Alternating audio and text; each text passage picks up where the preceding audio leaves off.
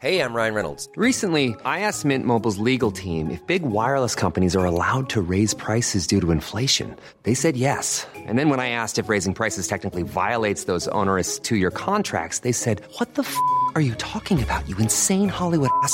So to recap, we're cutting the price of Mint Unlimited from $30 a month to just $15 a month. Give it a try at mintmobile.com/switch. $45 up front for 3 months plus taxes and fees. Promo rate for new customers for limited time. Unlimited more than 40 gigabytes per month. Slows full terms at mintmobile.com. Don't you love an extra $100 in your pocket? Have a TurboTax expert file your taxes for you by March 31st to get $100 back instantly. Because no matter what moves you made last year, TurboTax makes them count. That means getting $100 back and 100% accurate taxes, only from Intuit TurboTax. Must file by 3/31. Credit only applicable to federal filing fees with TurboTax full service. Offer can be modified or terminated at any time. Hello, Mystery Seekers. My name is Marek Larwood, and welcome to The Mysterious Isle, a podcast in which I would investigate the strange and peculiar goings-on that take place on the diamond-shaped island that sits across the Solent at the base of the United Kingdom. I'm talking, of course, about the Isle of Wight. This episode is the miracle of the model village. God's Hill. What is it? Is it a smaller version of Mount Sinai where God appeared and gave Moses the 10 Commandments? No, it's not, mate. God's Hill is the place you see on most of the Isle of Wight postcards. It's the one with the thatched cottages and the nice church. That's God's Hill. No one who lives on the Isle of Wight ever goes to God's Hill. The only people in God's Hill are tourists wandering around wondering, what am I doing in God's Hill? God's Hill is famous for its model village, which is 1/10 the size of Old Shanklin, and there's even a model village within the model village, and rumour has it this is where Christopher Nolan got the idea for the film Inception.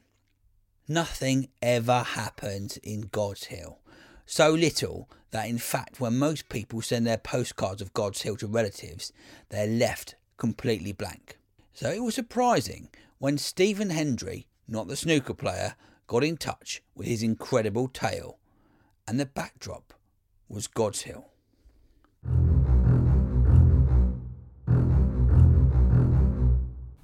Hello, thanks very much for agreeing to speak to me, Stephen. Just get this straight, first of all, you're not Stephen Hendry. No, I'm Stephen Hendry. It sounds exactly the same, mate. Yeah, no, but on paper it's different as it's a V instead of the PH, you see, and two E's instead of the Y. Oh, so Stephen Hendry. That's it, yeah. So not Stephen Hendry. Right. Stephen well, Hendry. also I like to think I'm better than, the other Stephen Hendry at snooker. And on what grounds are you better than him? Well, I'm unbeaten. How many times have you played snooker then? None. Right, so according to your theory, if you've never played a sport, you'd automatically be better than someone who have been playing it for their whole lives and then maybe just lost once. Well, I'm not saying that. Well, you just said that. Okay, well, I am saying that.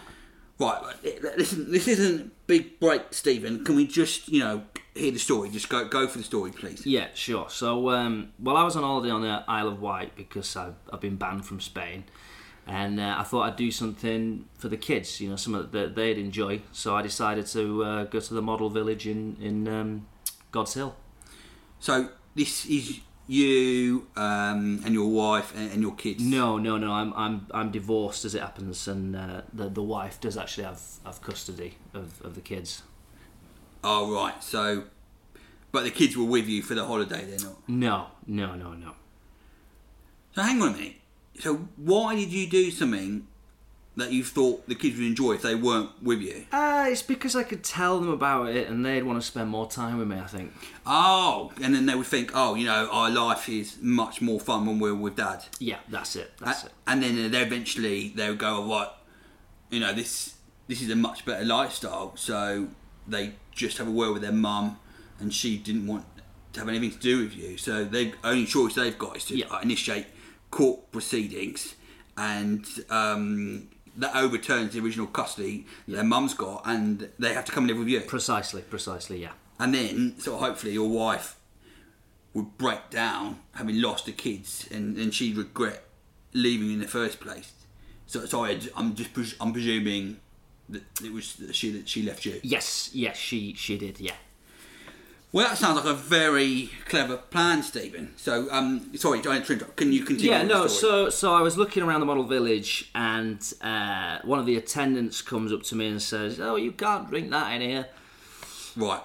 What were you drinking? A bottle of gin. Yeah, bottle of Gordon's, I think it was. No, Sapphire. It was a gift. Right. I mean, to be fair, that is more of a ride, high street type of thing to do. I mean, did you get kicked out of? No. I said I'm not drinking anything. And I put the bottle down. Although to some people it would have looked like I threw it aggressively into the model of the church, causing severe damage to the structure and destroying a few of the models. So, which one was it? Did you put it down, or did you throw it at the church? I like to think that I put it down, But then the attendant bloke goes, "You've just, got your son in serious trouble, mate." And then all of a sudden I had this incredible feeling. It was extraordinarily painful. What, the attendant was kicking you in the balls? No, he was actually nowhere near me. It was this awful sensation, like have you ever been struck by lightning? No. Okay. Have you ever been hit by a car? No, not yet. Have you ever covered hair straighteners with, let's say, grit and stuck that up your arse, full pelt? Never done that?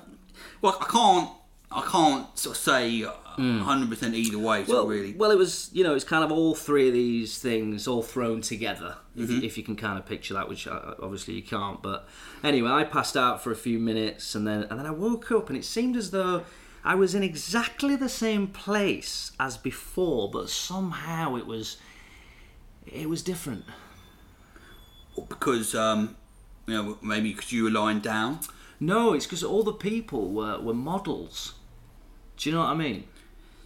Right. Sorry. So let me get this straight. You're saying that you were somehow magically shrunk into model size in the model village. Yeah. It seems crazy. I know. No, it seems like bollocks, Stephen. So, if you're a model in this model village, how did you survive? Yeah, well, I mean, obviously, Marek, it was terrifying at first. Initially I was just trying to escape the feet of tourists. Giant shoelaces coming swinging at you full pelt, and as you can imagine, being that small. Luckily, it was mainly old people who actually moved very slow, so it was all right. How long were you model size for then? A year. A whole year? Yeah. Right. I'm sorry, Stephen, but you better not be bullshitting me, because this is a serious podcast, mate. And I don't want my investigative credentials, yeah, you heard, to be undermined by some prick taking the piss. No, I'm not taking the piss, mate. I wouldn't do that. All right, so what did you have to eat and drink then for this whole year? Well, I was in despair, so I just drank the rest of the bottle of gin that I'd thrown at the church. Then I survived on, berries, kind of bits of food that the tourists would drop. I mean, it's doable. At no point did you think, oh, right, I'm going to try and communicate with someone to try and help me? Oh, no, I did think about that. But then my mind started wandering. I thought, if I kind of go for help, I could end up in some kind of laboratory, having my dick cut off, my head shaved, shit like that. So they could try and work out like why I'd shrunk. So I thought I'd just keep a low profile and just try and work things out myself. You know what I mean? So you didn't communicate with anyone because you were worried they were going to cut your dick off? Yeah. Okay, so it must have been, pretty lonely then, having to spend a whole year by yourself. So you would think that, wouldn't you? But actually, you get used to it after a while. You know, it's nice to have a bit of space, a bit of time to yourself. You know. And you had no human company whatsoever? Well, I mean, obviously I had a couple of relationships, yeah, sure. What do you mean, a couple of relationships? Well, you know, like I dated a couple of the models. You know, I've always wanted to date a model, so I suppose, you know, that was a wish come true, really, in that respect. Well, I don't know what it is with this podcast and people getting off with inanimate objects, because these are plastic figures in the model, for Christ's sake. Well, there was actually a plastic figure of Christ as well, but I did not have a relationship with him. Right. Yeah, but he actually took quite a lot of the gym bottle.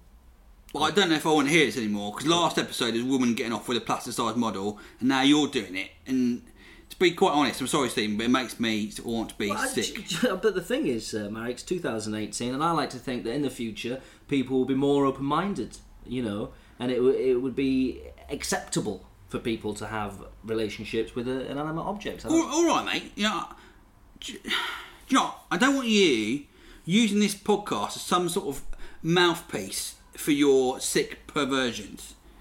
And if you were really shrunk for a year, tell me, why didn't your family alert the police and then tell them that you were missing? Because I wrote them a postcard just telling them what was going on. What, that you were getting off with inanimate objects? Well, not that bit, obviously. Well, you wrote them you wrote them a postcard, you say?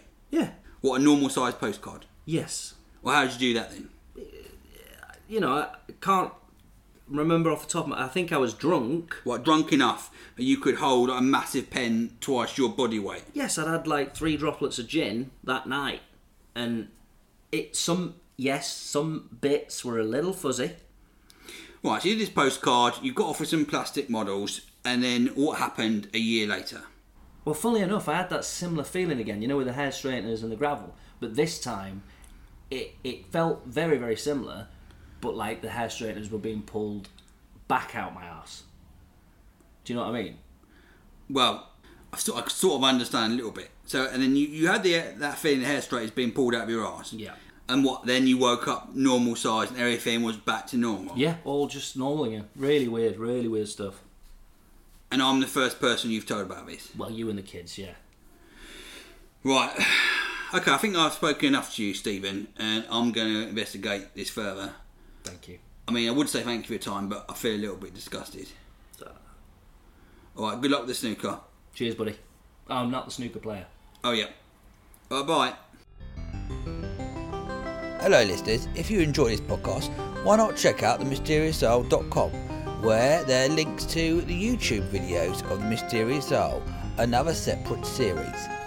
Also, if you want to support this podcast, go to mysterioussoul.com and you can donate, and you can receive rewards such as unbroadcast podcasts, unseen short films, and postcards and badges. Have a look on the website. Also follow at Mysterious Soul and at Marek Larwood.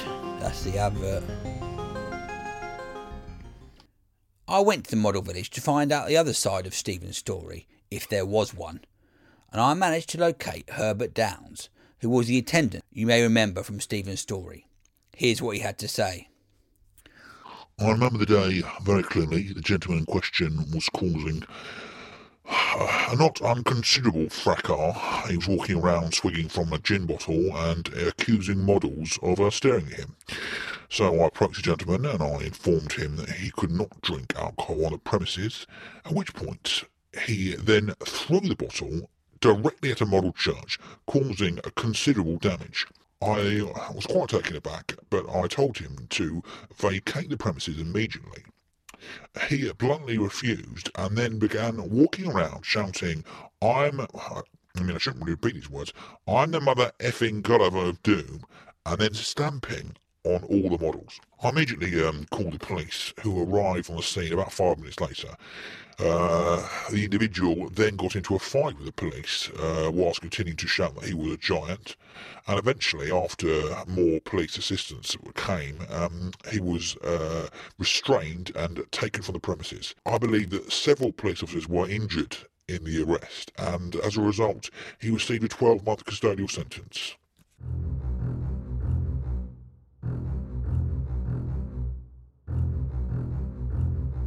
So there we have it.